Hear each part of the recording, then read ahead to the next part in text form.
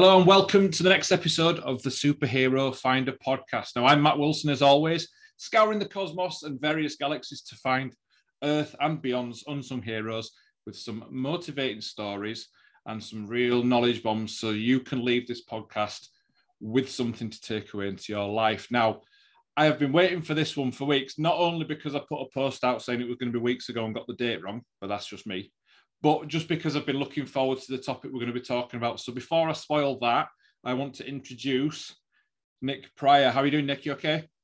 Hi, Matt. Yeah, real pleasure to be here today. And I love your work. I love what you're doing to try and get kind of ordinary people across the board kind of to talk about kind of their own superpowers. So I hope I can demonstrate something from my side.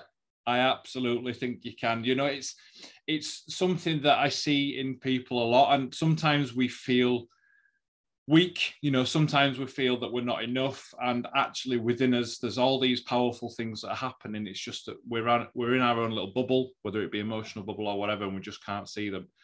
So hopefully this is, going some way to normalize some of the thought processes we go through, and from people from all different, walks of life, to be able to give their experiences, just share some knowledge really and share some stories.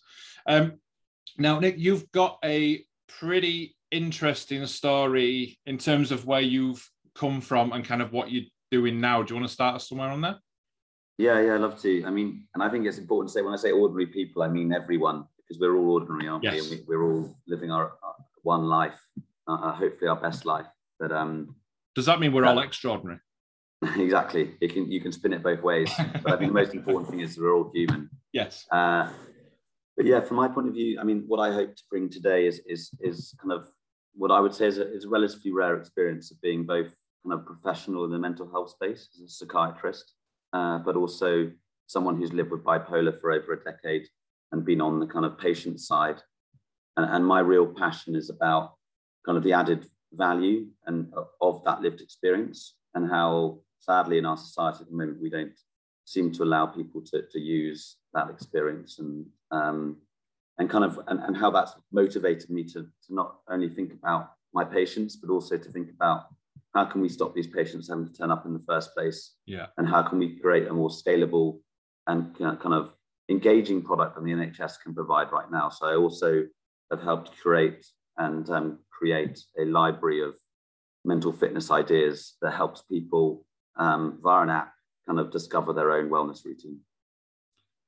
That's incredible. Not only you mentioned, kind of what fuels your story and what kind of created that as well, but the actual the desire to scale that, like you said, scale it and get it out and get it as accessible as, to many people, because the NHS is brilliant. We know the NHS is brilliant, but it's never going to be able to, by design, do as much as is possible. And this is where we need entrepreneurs like yourself, and arguably like podcasts like this, just to, to keep spreading that stuff far and wide, isn't it? One question for me, Nick, were you diagnosed, were you aware of the bipolar before you got into kind of psychiatry, or? Yeah, I mean, it's a very good question. And I think sadly, most people who become doctors or healthcare professionals, whether nurses or healthcare assistants or physios or whatever it is, generally you're kind of on a pathway from kind of GCSEs kind of to further education, and you're being pushed down that channel for probably not necessarily the right reasons. It might be kind of family pressure. Yeah. It might be kind of expectations of having a secure job, or what you saw in terms of casualty or things on TV. Yeah.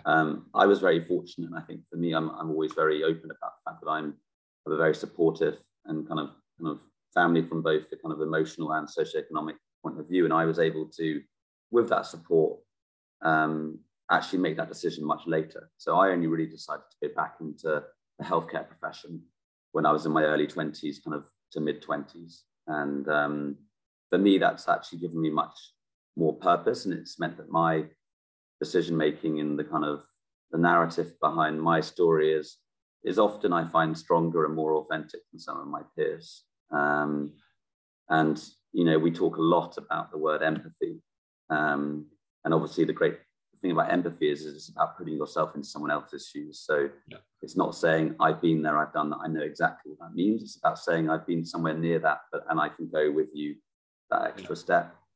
But I do think it makes it much easier when you have been kind of closer to those experiences. Yeah, absolutely. I can understand that. And you're right, it's that idea of, and I'm sure we've all had people that have tried to show empathy and said, I know exactly how you feel, because the want is there to help, and the want is there to normalize that and say, I understand. But it's an important distinction to make, isn't it? Whereas what's more effective and actually what's more true is, I can try to understand. This is my experience. I think it's close to, but let me in, and let me kind of come along with you on that, isn't it? Yeah, and I think it often feels quite condescending, or kind of it doesn't quite hit the right chord if you go that direct kind of I know exactly where you've been and stuff. I think it's important to validate every individual's experience, but it's the ability, that emotional intelligence, and I think that's what, if I think about my experience of bipolar, it's often quite difficult because my mood it's so closely aligned to your behavior and your personality and your character. Yeah. And also just by the very nature of kind of the way in which our memory works. Also, you notice it often with patients, and certainly with myself, that the recollection of it's amazing how we move forward. And it's an amazing human trait to be able to actually let go and kind of move forward. So I sit here today not having been kind of severely depressed for over 4 years. Wow. And it feels very different to how I would have talked about my depression a few years ago, because I'm that much more removed from it. I can talk more confidently about it, and I can probably be more potentially inspirational or talk about that. But it doesn't, the only reason I can do that is because I feel that safety net of it being quite a long way away from me right now. Yeah, so I suppose the longer ago it becomes, obviously daily, it's an increasing gap, isn't it? And then there's almost that sense of, well, this is a longer norm now. So it's that expectation of what's to come, and then you can remove yourself a little bit from that, can't you? Just when you said about what was really interesting, I think what you opened with when you said about some of your peers in medicine, and when you went into that at what would be a later age than most of the people that you trained with, and that sense of purpose as well. When you made that decision to kind of go into that, what was the thought process behind going in, changing career? Or yeah, I mean, I think it was relatively simple at its foundation. It was, I like I said, it comes a bit back to this memory of one's own crises and one's own problems of mental illness. But for me, the residue of it did remain, and I did, and I think I also had the reflection of my mother has bipolar as well, and my grandmother committed suicide. Mental health is seeped into my family history and my experience beyond just my own illness. So that kind of kept it quite alive, and I think it just became very, I hate the word calling, but it just felt very obvious to me that this was somewhere that I could make a difference. And I think it is very simply just, I say it, and it's not quite, I mean, this is trying to put it into numbers, but it's kind of more, it's like, if I can live a life where I've prevented one person from having to have been to the depths of despair that I've been to when I'm depressed, that will have been a good life. So that's it sounds quite cliche, but that is genuinely the motivation. And I also think I was fortunate also with my experience of bipolar, that often coming out of the low, I would go into a kind of what I professionally would term a hypomanic episode, where you're a little bit up. You're not truly up where you're manic, but you're in the middle. And that actually means you often springboard quite quickly out of a really bad episode to actually being very motivated, very energized, and kind of very kind of able to get stuff done. And that's often meant that I acted on those emotions quite quickly. So I know of a couple of people who have been diagnosed with bipolar, and they're at various parts of that journey as well. And when you talk about that kind of that switch around to being, that kind of motivation and that high level. At any point has that felt like, so an interesting question for me, I think, because I've felt similar, and I'm not saying, I'm on a similar journey or anything, but it just sparked a thought there. Is there any part of that process that makes you think, well, actually, that motivation is, well, I'm okay now? Because we can feel motivated and not necessarily, have something there that's a mental. Yeah, I think it's extremely difficult to, and there's no perfect way of analyzing oneself or getting the right kind of feedback. There are lots of great kind of tools out there, of which we're trying to do some work on at the moment. But, things like, for me, moodscope.com was a great kind of first digital solution that helped me. It allows you to very quickly, within 30 seconds, kind of get a scale, answer a few objective questions about your mood. And then if it goes above or beyond certain perimeters, then an assigned buddy gets sent an email saying, Nick's gone, and a buddy would normally be a close friend, a family member, or a member of the community. So those type of things are really useful. I think the other important thing is that the illness itself, skews your perception of the world. So I do think what can actually be really difficult with what you're saying, where you're actually having qualities that in many ways are actually quite valuable in society, even for people whose mood is in the kind of center ground, things like being motivated, enthusiastic, passionate. It can be really difficult to actually kind of, for me, it's been very difficult to notice kind of the negative sides of the kind of hypomania. So, and to kind of separate kind of, and yeah, I think it's still a battle every time I go up a bit, is to kind of, I'm having that kind of internal thought process. A lot of the time it's like, where am I right now? Do I need to change my medication? Do I need to slow things down? But it's just putting in these feedback loops and trying to identify things early that's so important.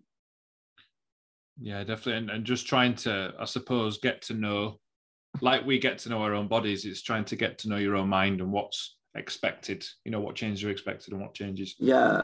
And I think from a psychiatric point of view, from a more kind of mental health point of view, it's often, when you look at the DSM or the ICD, these massive criteria that are used to kind of diagnose people with the kind of library of different illnesses that exist within mental health. It's often,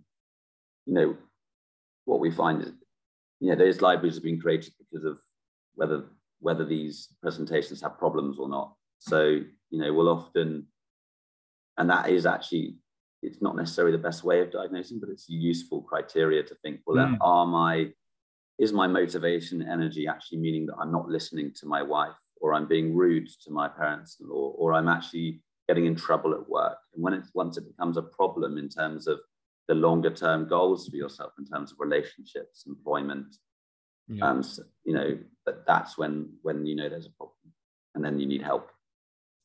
Yes, and actually at that point, it almost doesn't matter what it is. It's about finding a solution, isn't it? Because it is challenging. And I think that's a really important point, because we don't have blood tests or scans or ways to kind of even kind of broadly diagnose these mental health problems at the moment, let alone kind of categorize them or phenotype them or whatever. So we have to rely on kind of subjective kind of interactions and kind of psychiatric reviews and mental state examinations and things like this. But I think the overall kind of direction is kind of getting, I kind of forgotten where we were going here, but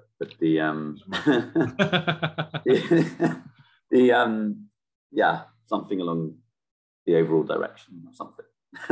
For reference, we were just talking before we press record about when we just start thinking things, and then our thoughts go faster than what we can actually get them out at.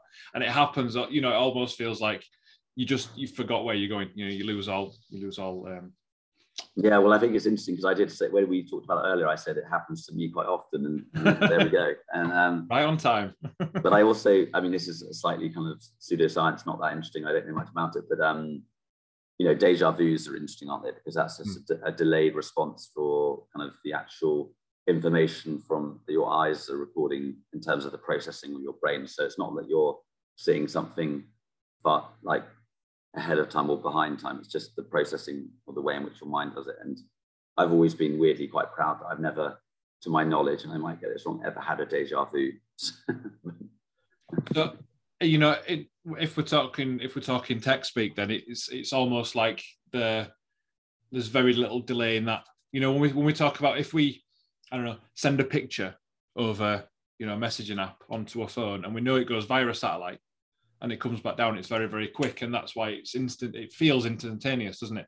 Whereas with something like deja vu, there'll be well, your eyes will see it, but it's almost like you're not realizing you've seen it, and then it processes, and then you realize it, don't you? Which is why it feels delayed. Yeah, and I think that's what's, you know, trying to take that broader as well, in terms of ultimately it's our senses and our experience that builds our kind of perception of the world. And you know, when we talk about mental health, I don't want to bore people, but you know, we tend to use the foundational kind of model of the biopsychosocial model. So there are biological factors, things like your genetics, your physical health, do you have chronic pain, things like that. Psychological factors, you know, where you bullied at school, did you have good relationships with your parents, and then social factors, are your finances in order, do you have a job, are you got strong relationships? And I think for me, it is interesting to, you know, we can't change much of the biological factors, and the psychological factors are tend to be, if they're going to be managed well, they need kind of quite expensive, relatively kind of psychological intervention, i.e. kind of behavioral therapy, psychoanalysis, ACT, DBT, you know, whatever, you name it. But they tend to be, if they're going to be delivered well, they tend to be, for now anyway, one-to-one kind of and relatively expensive. But it's the social factors that get me really excited, because that's where it's in our normal environment, at home, at work, in the garden, going for a jog, having a cup of tea. That's where we spend most of our lives. And if we can make some small kind of positive behavioral changes around the edges there, I think that's kind of the most exciting space at the moment. It might not be, you know, where all the money is going at the moment. It's not as sexy as kind of using psilocybin or LSD to try and cure treatment-resistant depression. But I think, you know, what I spend a lot of my time is trying to actually package up those small positive behavioral changes and actually making people recognize and engage with that kind of space. Yeah, I would agree. It's incredibly exciting, and it can seem like such small changes, but the impact they can have is huge, isn't it? I mean, you only have to look at the fact that you can simply spend time somewhere that you don't particularly want to be, or that you don't enjoy being, with people that you don't particularly enjoy being with. And this can be anyone. And I think I just want to point out, this can include family. So people that, you know, society tells us we should, you know, we should love in all these various ways and always enjoy our family and stuff, because there's a whole other subject, a whole other realm of stuff on that. But that feeling that you have then versus when you're somewhere you absolutely want to be, doing something you love with people that you absolutely love being with, you've got two completely different experiences, haven't you? Two different emotions. And that's all circumstantial. That's all environment, isn't it? Exactly. And I think that's what's sad, is that because of the way the capitalist consumer-focused world we live in, it's hard to package up and sell having a cup of tea or going out for a walk or whatever. And as a result, you know, we haven't produced enough products or stuff out there that can actually direct people towards these quite daily activities that actually can have a huge impact. So yeah, I totally agree. And I think the environment, what is sad is that we constantly, we're not even spending enough time to actually, I don't know, I think if you ask the general population, even if you ask myself, when was the last time I really sat down and listed, you know, the things that make me feel happy and the things that make me feel sad, and I actually tried to make a plan to try and go more on the happy side. And but I think the problem is that the world that we live in at the moment, the attention spans of everyone's getting smaller and smaller. Yeah. And the competition for your attention and your engagement is getting greater and greater. And I think and that's where Mindful, or what I'm working on at the moment, is trying to compete in a holistic and kind of responsible way with that space, because we know that ultimately it is Netflix that's competing with whether someone's spending more time going gardening or going for a jog after work, or it is Amazon Prime that's that's making. So you've got to try and that's where I think we spoke maybe before we started the podcast a bit about the NHS, and it's a countrywide religion, and it's been an incredible institution and will continue to be so. But it's very much at the moment a reactive kind of. It's not an international health service. You often hear it's a national illness service. That is what it is. Yes. At the moment, I can't see that changing given the state of kind of public funding and kind of general kind of motivation. So I think it is important that we find that stepping stone kind of in the kind of more social enterprise space where we get to people earlier, and we focus more on the preventative kind of fitness side of the equation. Yeah, and trying to, like you say, rather than fighting fires, trying to stop the fires starting, or to make them smaller, or to make them more appropriate. Yeah, and I like to think I came up with this, but I'm sure I probably stole it from somewhere else. But and it is a bit cliched. But when you're depressed, you don't think you deserve help. When you're anxious, you're too scared to ask for help. And when you're psychotic, you don't think you need help. So, like you say, when you're in a crisis, well, from my point of view, when you're in a crisis, it's often too late. You're not going to be the one knocking on the doctor's door. So, these are the types. Mental health is very much a space where kind of prevention and getting there first is really important. Yeah, and I, as well as being a coach myself, I'm a personal trainer, so I look at physical strength as well as mental. So it's a really interesting comparison there. But like you say, put them words back in. Asking for help and asking for support, I've always championed as being a strength and being a superpower. To get strength, we need to repeatedly do things to get stronger. So, like you're saying, when you're in that, when you're depressed and you don't think you're worth it and you're not asking for help, the less opportunities you have that feel normal, that feel okay to ask for that help, then we're not going to get stronger at it.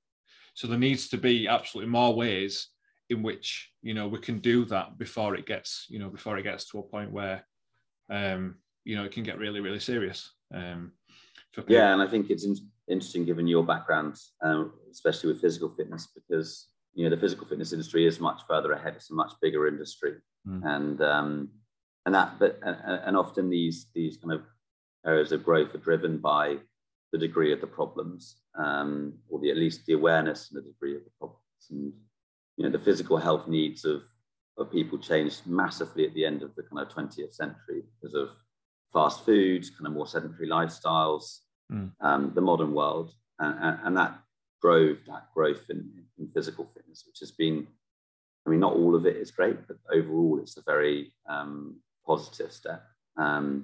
What's interesting from my point of view is that, ultimately, what is the one bit of us that has that ability to be conscious and to actually make a decision about my behaviors, whether that's going to the gym, or eating less carbs, or whatever it is. It's the mind, and it feels odd, but there are strong cultural reasons for why. But why the mind has lagged so far behind. And I think for me, it's obviously that there are lots of factors, but the two big factors are that the mind is extremely complex. It's quite vacuous. It's very hard to get a grip of. But also it's the people are actually very scared about thinking about the mind. It gets a bit too personal for a lot of people. It's too close to who am I? What's my personality? And also, when you actually think about mental illness, it's very scary and it's quite serious. So I think that the delay is there, but I feel I'd be interested to know what you think.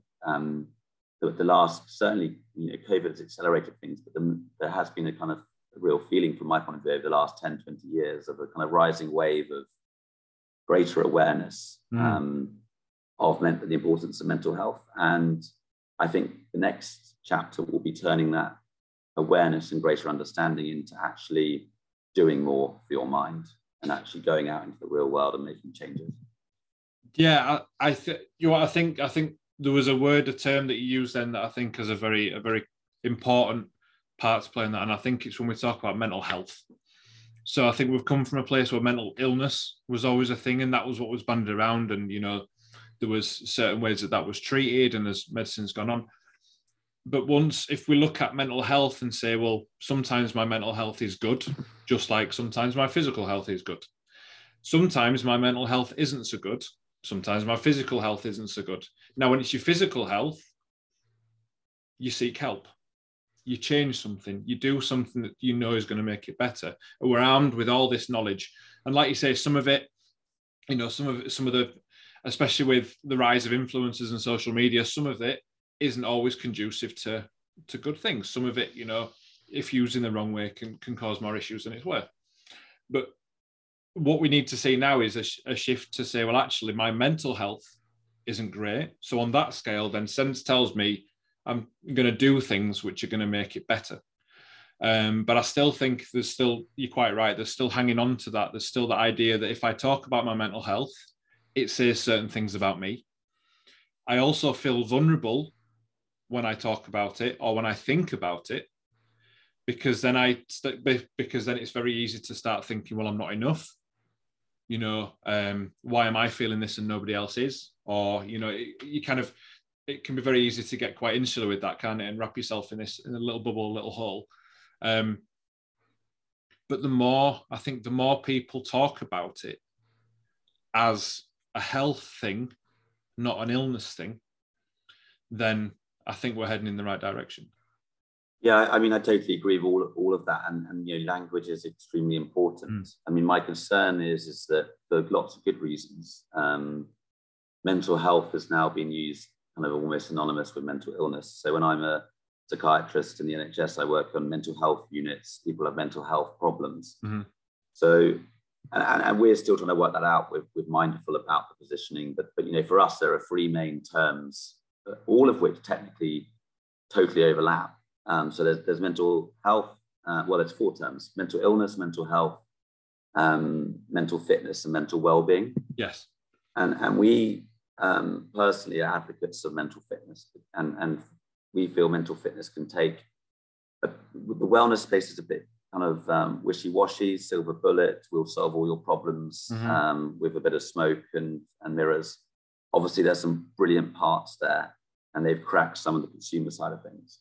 The mental health side has all the science and the research and the rigor, and it's doing some great stuff, but there's so much negativity and stigma there. And we want to take the best bits of both of those spaces. And we feel kind of mental fitness can potentially do that. But we'll find out as we go along. But I do think also what you were saying there about ultimately it is a for me a positive behavioral change kind of problem. And trying to get people to do things that are good for themselves is really difficult. You know, most business models work along the lines, or some of the easiest business models to make money are along kind of people being bored, people being horny, and people being lonely. Those are the three kind of problems that kind of get people spending money quite quickly. Yes. And actually getting out of bed to go for a job that might in 10 years' time reduce your chance of depression by 0.02% is not such an interesting or compelling story. It's not sexy. So what we're trying to do at the moment, I do think the measurement piece is really big. So you can never talk about the individual, obviously, with data and stuff like that. But if you can prove that actually when you spend, so we've identified at the moment 100 top kind of mental wellness ideas. And if we can charge certain kind of members of our community who are using and actually doing things in the real world and recording that, and if we can show over a sustained period of time that their overall mental well-being is improving, and we can say things like, you know, if you use the Mindful app, or if you're doing an extra hour a week for your mental well-being, whatever that activity is, your overall well-being score increases by X, and in 10 years' time, your chance of that suddenly becomes much more compelling. Now, actually, some apps have managed to do that already, the likes of Headspace and Calm, but very specifically to do with meditation and sleep. What we're more interested in is actually the real world, where we're doing lots of other things, and there are many more increments across the board that you can kind of get involved. Yeah, I mean, really effective tool in the fitness industry. You've got anything that's gamified. So, I mean, it very quickly started with, Apple Watches with the rings and closing the rings. The idea is to close the rings, and that means, the guy that gets the idea of, well, I've been successful today.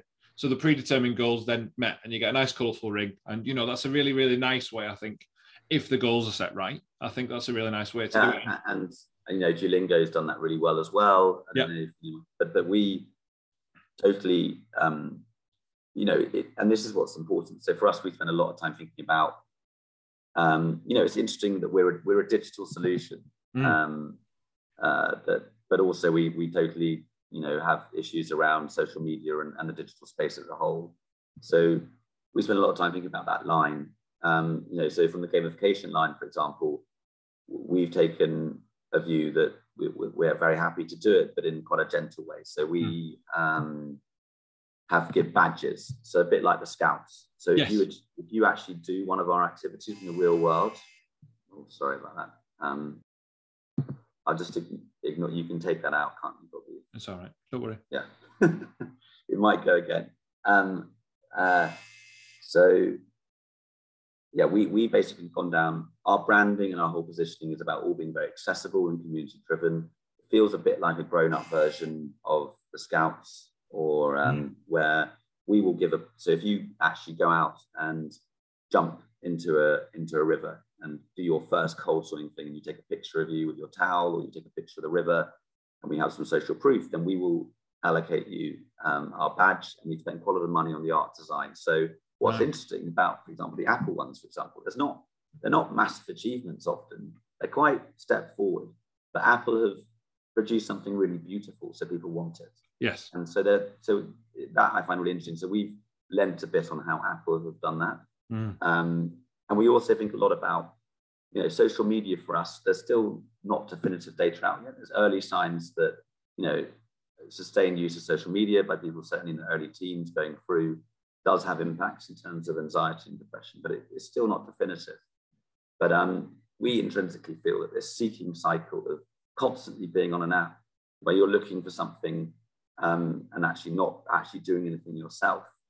So it's actually just always looking at what other people are achieving, is intrinsically not good for the mind. And we feel that quite strongly. So we talk about fulfillment cycles where we almost create, I would argue, a kind of positive scrolling experience. So we have these 100 different ideas.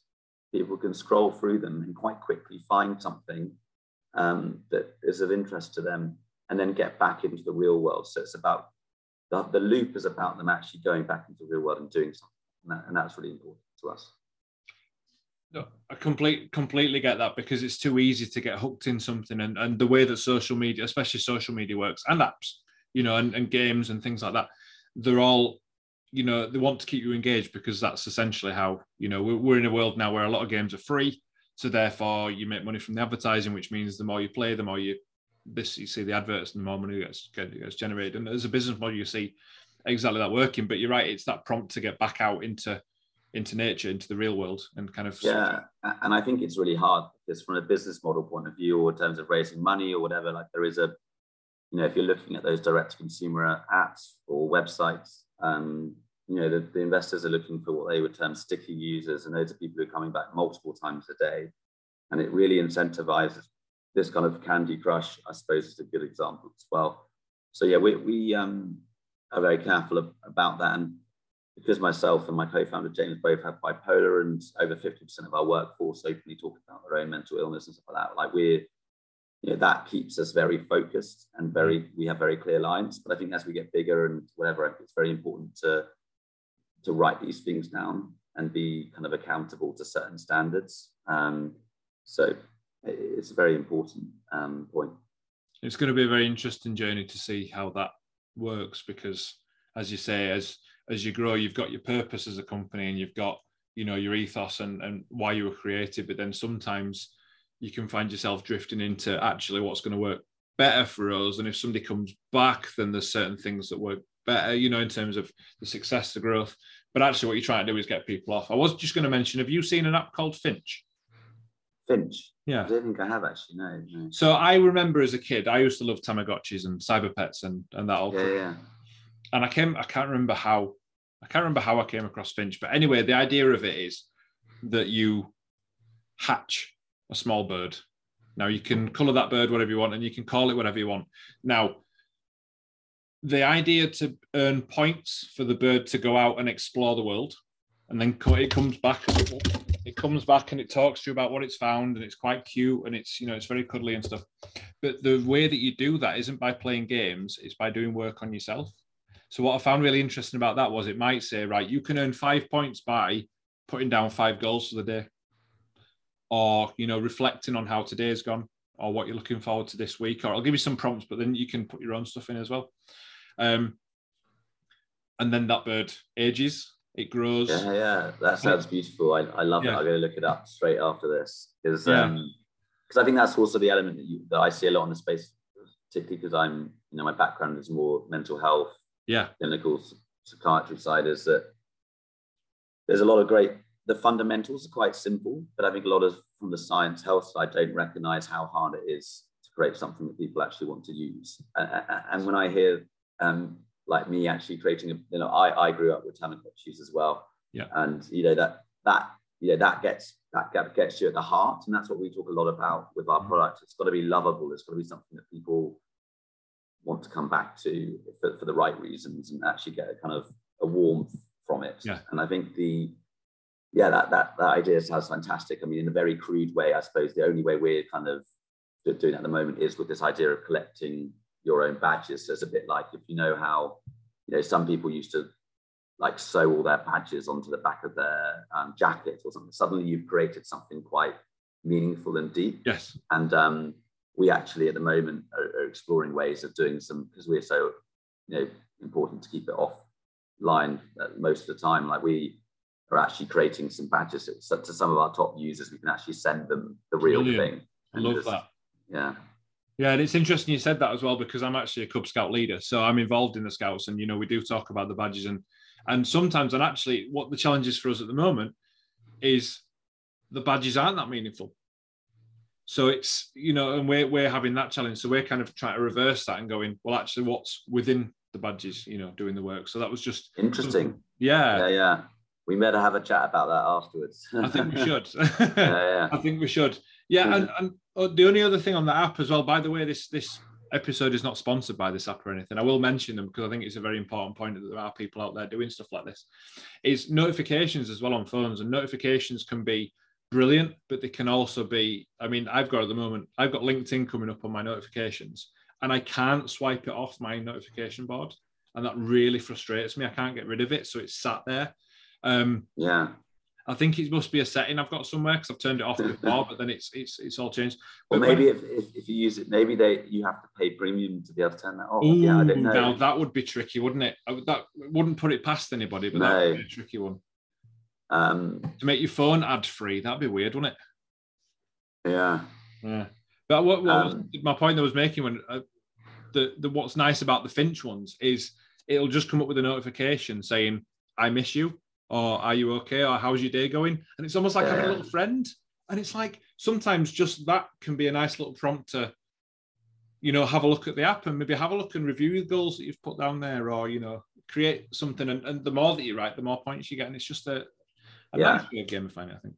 Yeah, and I think it just taking it back again to the values and the mission and why you're doing things. I think it, I don't know, for me, it hasn't felt very hard to find that line, because, you know, our mission is to get over 1 million people to have created their own wellness routine.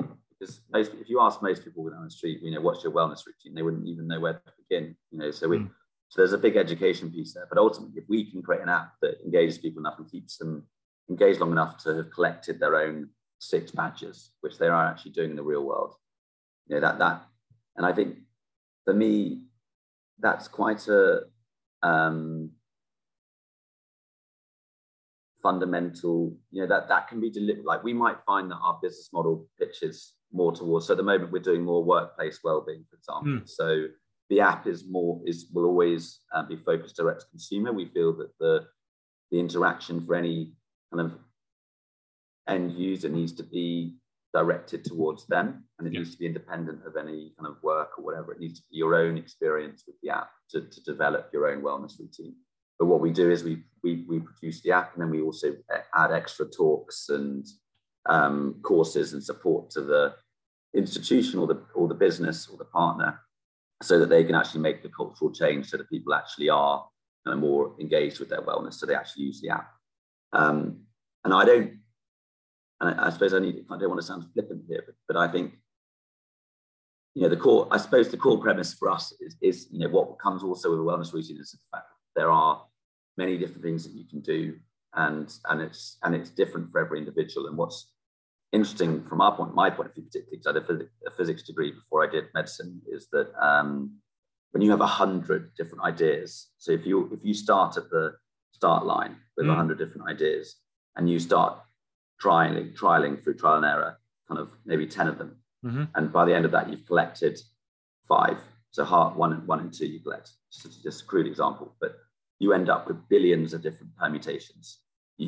So you could have gone billions of different ways to have found your 5. Yeah. So that means really that we can create something really personalized. And so for me, it's just these core premises of the product. As long as they stay true, I don't really mind about how we find the market adoption or the distribution or the business model. As long as we deliver something to someone that ultimately means that they start doing more for their mind. Yeah. That's kind of almost as simple as that. But it is, and I think because we are quite kind of mission led, because of our backgrounds, James and I, it doesn't ever feel like there's too much conflict between the commercial and the kind of product side. But it is a hard line. Yeah, I can imagine, and I think you're right there. It's almost as simple as helping assist people to find the things that make them feel good. Exactly. And encouraging them to do more, and maybe getting a little reward out of it, so that it feels like you've been on this personal journey. And and however that's done, that's the trick, isn't it? That's the tricky bit, trying to find out the best way to get that to happen. Yeah, and I think slowly but surely you can start to firm up some of those core foundations, and we do have, whether it's about personalization, kind of routine, kind of broad, we have many of those kind of core principles in place. But you really start with a problem and a solution and a black box in the middle, and you're kind of slowly but surely trying to try it. But as long as the solution remains the same, we're still working to, and so yeah, I mean, for me, it's a wonderful, I mean, it's been really hard. So basically in the next few weeks, I'm stepping back from working as a psychiatrist. I'm stopping working for the NHS after about 5 years. Wow. And that's been hard, because I get no more kind of energy and reward from my patients and being able to feel like I can make a small difference. So it's been a hard decision, and I will go back. And I've managed to justify it because I genuinely believe that by being an entrepreneur for a few years, I will come back to the NHS a more valuable and kind of proposition. So yeah, it's been quite hard, but equally, when I do my work on Mindful at the moment, outside of my normal hours, it doesn't feel like work. Even when I'm writing quite generic emails or chasing people or paying bills or whatever, it feels like obviously it's incorrect, but it feels like, for me, I firmly believe that little bit of work there will at some point have an impact on someone's overall, on their mental well-being. And I feel that very strongly. And maybe that's, that I suppose one has to believe that, but it comes very naturally to me. Yeah. And what was interesting for me is when you said that you managed to justify leaving by kind of knowing that when you go away and being an entrepreneur, and that you can then come back as a more valuable proposition. It's interesting that we feel that you have to justify that, because actually what you've done, if we go back to logic, and this is where I think there's a point I've been waiting to say, but not knowing. when to say it. When we look at medicine and we look at science, and obviously you come from a physics background as well, everything's about numbers and the formulas and things. We know if we do certain things happen. When we look at mental health, there's a lot of emotions, there's a lot of feelings in there which you can't quite quantify. You can put scales of 1 to 10 and you can do all these measures which help orient us towards different things. But knowing that you're stepping away from a role where you're obviously passionate at helping people, so you see those one-to-one people and you know you're having an effect on their life, to then the premise of hoping that you are able to help somebody because you're not seeing that face-to-face, but the idea of the product that you're building is to reach millions of people. And I don't know whether you see that, or I just wanted to point it out because that's a huge mission to undertake. And, the value in that is incredible. I think it's just difficult when you're moving from face-to-face to the idea of. Yeah, I mean, I think what you've said is kind of what I tell myself a lot, and I think that is the way to think about it. I do think there's a more immediate kind of problem, which is, we don't have enough doctors, we don't have enough healthcare professionals. Yes. The state has spent a lot of money on me to be trained, and for them to start even try and change the numbers, it's going to take another probably 10 years. So there are very real staff shortages in the NHS at the moment. So that would be the response to that. But I think the response to what I've just said is that the government aren't going to start fund enough places. These things aren't going to change. And the NHS is too much of a bear moth, too bureaucratic, too reactive, and too willing to kind of settle for second-rate kind of provision of care.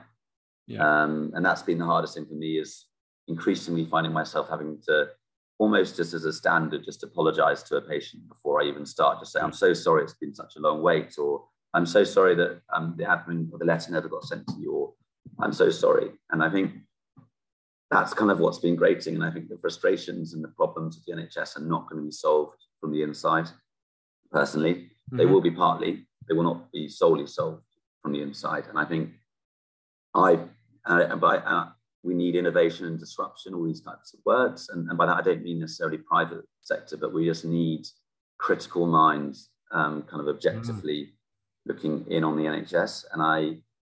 So that's how I think that will be the way in which we solve these kind of even more pressing issues around, you've probably seen the stats out just a few days ago about the number of people who've died on waiting lists as a result of COVID. Look, COVID happened, we were never prepared to deal with it, but the numbers are shocking, and the millions of people waiting on waiting lists, and this is very real. And I think we do need to be careful with the NHS. That I love it.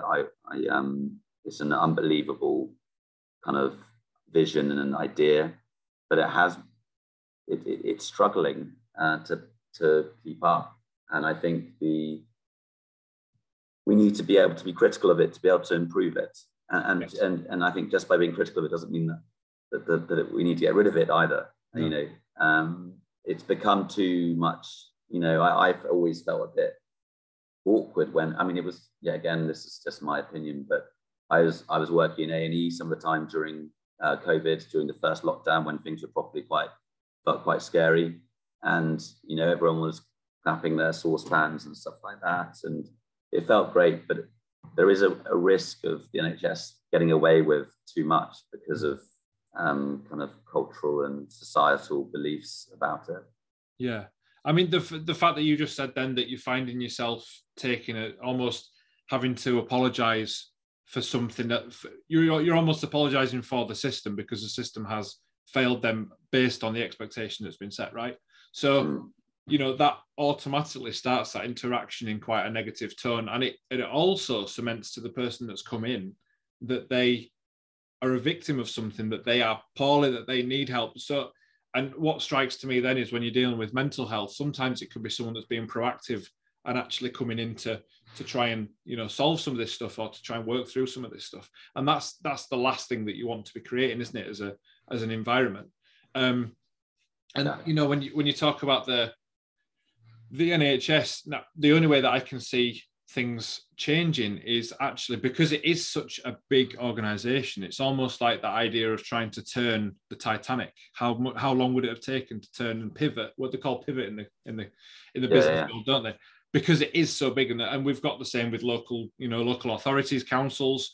They're such big and interwebbed, organizations that it's difficult for them to make major change. But then all of a sudden you get things like Mindful, and you get people like yourself that are visionaries that are wanting to be passionate and to follow those values, coming in and saying, hey, this is what we've got. We can save you the time and money, and we can work with you on this. Yeah. And third parties and starting to outsource. And all of a sudden you get, well, it's still the NHS, but then you've just got good referral, pathways. Yeah, and there's some brilliant examples of stuff like even like excluding the digital kind of more, but there are lots of wonderful organizations I always bring up. There's an organization called Camp Hill. So you might have heard of Steiner schools. These are German kind of educationalists who kind of had very interesting views on how to educate people and help people also with learning disabilities. And they have about 20 kind of centres for people with learning disabilities across the country. I went to one of them the other day because a relative of mine actually happens to be there. And I was just blown away at the quality of care, the community. I mean, it was just miles apart from an LD centre that the NHS would be providing itself. And what is good is that, the NHS does, I think, need to use it, a bit like Tesco's might use its kind of buying power with spinach or whatever, but they are actually, I found out half the beds are funded by the NHS. And so there are ways, and I do think this integration with the charitable sector, social enterprise, private sector, but just this openness just to innovate quality and moving forward. I think the problem is that it's very hard to, a lot of the NHS, it hears the words private or kind of new initiative or whatever, and they're kind of get turned off. But I suppose the last point on this is that there is actually quite a lot going on, and there are a lot of Mindfuls, there are a lot of Camp Hills, but there's just a hell of a lot more to be doing. It's what's screaming to me there is almost the idea of the NHS, the thing that is designed to help, actually being empowered to ask for help. There's almost this feeling that it doesn't want to, because it is the thing that helps. And I think on an individual level, we can feel that. So is it not, a victim of its own? Yeah. So interestingly, I've got a very close family member who's very senior was very senior in management at the NHS. And the one thing I used to lobby him about was about putting more money into the people, leadership and management, because at the NHS, it's always on the coalface. There's never any investment in actually stepping back, reflecting, resetting, putting in new systems. It's all off the hoof. And anything that is done in terms of innovation or stuff is often quite kind of tick box. So, for example, as a foundation trainee or a trainee doctor, for example, you have to do an audit once a year. So the audit is about kind of looking at a specific part of your service, recording kind of how some data, and then saying how does that do compared with another hospital or another area. Right. But there's never the time or the energy or the continuity of support for any findings or insights to ever be instigated, from my experience. It's all just a process of saying, oh, we are doing some innovation. We are doing, there's no follow through. And I think a lot of that's because of poor leadership and kind of lack of investment in kind of in how management. And so at the moment also, last point, is that there's a massive divide between kind of senior clinicians and management. So most clinicians, whether they're nurses or senior doctors, pharmacists, whatever, put their noses down to management. They see their clinical work as the be all and end all, and it is of course extremely important, but it doesn't actually allow for very kind of scalable provision of your skill set. And so you very rarely see in the UK clinicians taking senior leadership roles within trusts, within CCGs, or whatever. And therefore you don't get a very good kind of interaction there. And there's been a load of data coming out recently, particularly in America, not the best system, but they have looked at organizations, because they're much more scattered. You can look at this much closer. They've looked at organizations that are run by doctors or nurses, i.e. like CEOs of these organizations, and their performance is way better. So I do think that's probably, from my point of view, in terms of one silver bullet or one area to try and is the leadership and management of the NHS workforce, which at the moment is pretty non-existent. That's a really interesting point. I hadn't thought about it like that, but yeah, absolutely. Just making that a case and having more people that have, I suppose, on the ground experience of some of the things that are going on. That will drive things like innovation, wouldn't it? It would drive all these creative things happening, rather than thinking it, man versus man, or woman versus woman, or whatever. Okay, so here's where I throw a question at you then. So, two things. One, if there's anybody that is... Okay, if there's one thing that you could say to somebody, and let's go with the mental health route. Okay, so if there's anybody that is feeling at a loss to where to get support, or how to carry on with stuff and how to feel positive, is there any general advice? Yeah, I think from the mental health perspective, or in terms of kind of people who are struggling, I mean, the obvious thing we've touched on is, ask for help. It's often the illness that is skewing your perception of things, and actually people generally, one, if they're well, they can say no if they want to your offer, to you asking for help, and two, they'll probably actually feel really proud that you could actually ask them for help. So the risks are pretty low, and so that would be my advice: is asking for help. Do that, and if you're not feeling able to do that, then I think from a mood point of view, which covers quite a lot of disorders, I mentioned it before, moodscope.com is a wonderful community for people who struggle with particularly depression, but also bipolar and anxiety, and I think it's a very useful tool, and those would be the two main things I would say. Perfect. I love that. And very, very, very easy. Well, not easy. Let's take away the easy. It's very simple and maybe low risk things to do. I think you said low risk, and that was a really important point.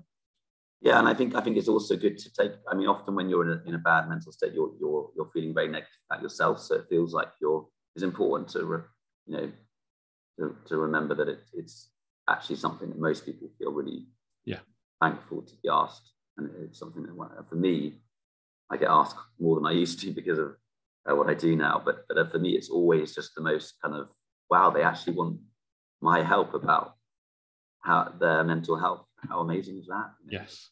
It's almost thinking past. Sometimes we get this feeling of, I don't want somebody else to have to help me. And actually, there are more people that want to help, and that will feel that want and feel that love and that passion just to be able to help as well. So I think that's important as well. Now, we know I'm obsessed with superheroes. I'm currently sat here in the cosmos. I don't know which universe I'm in or whatever. If you could have any superpower, lightening the load a little bit, if you could have any superpower, what would it be? And what would you use it for, more importantly? I should have thought about this more before, because I knew this discussion was coming. This is why I like just dropping questions just out of the blue, Nick. I mean, my superpower would be around the kind of being able to, and it's going to be a bit obvious, but yeah, to be able to read people's minds, I suppose. Oh, that's the fourth time someone said read minds. Oh, God. And the other one said read emotions. But I'd be interested to see, what would you use that power for? Yeah, so you'd have to be very careful with it, obviously. With great power comes great responsibility. But I mean, I think there are certain, I think you could use it pretty directly in clinical settings, actually. I think there are but I think in reality, obviously, ethically and morally, it would be pretty tricky. So I think really, if I actually go for a more practical superpower, yes, it would be I've always struggled a bit in the mornings, but I would love to be one of those people who wakes up at 7 a.m. and just bounds out of bed. If I could have that for a year or two, that would be good. Oh, that's a very niche and specific superpower. Mr. Morning. I can just see it now. Exactly. No, you can make a Mr. Man out of me, or and then. I mean that could be one of the badges, right? Absolutely. There we go. If anyone wants to kind of follow what you guys are up to, so yourself or whether it's Mindful, how can you do so? You can mention that if you want. Sorry? So if anyone wants to find out a bit more about Mindful or yourself, what you're up to, how can they do so? Yeah, so best thing probably is to go to our website. So it's Mindful, and that's minderful.com. And at the moment, we have the app out on iOS. So if you've got an Apple phone, get it there. But Android will be coming out in 2 or 3 months' time. And we're actually, we're about to launch V2 of the iOS with some big kind of changes in about a week's time. So if you hold off, it'll be looking even smarter. Well, I'm sat on the edge of my seat waiting for the Android one because I haven't got an Apple. So I'll wait. I don't either. It's the most annoying thing ever. But anyway, you're going for the market share. Which one have people got more of? Well, interestingly, more downloads with Android, but in like total, in the UK, but in terms of the wellness space, much more Apple. And I think that says a lot about socioeconomic class and stuff like that. Yeah. Absolutely. Another interesting point that we've spoken about today, Nick. So if anybody, and it's just there, so if anyone's watching, you can see the web address there, but if anyone wants to see more about the stuff I do, the YouTube stuff, the podcast stuff, catch other episodes of this podcast. So this is in the late 30s now. I think this is number 38 or 39. Why I can't remember that right now, I don't know. But there are lots more for you to go through, all different conversations. So but you can do, if you're just listening, it's www.imdoingitfor.me. Okay, and thank you very much for your time, Nick. It's been an absolute pleasure. It's been really easy and just such a joy to chat, Matt. So thank you. No, you are absolutely welcome. And for everyone listening, stay tuned for next time and stay super.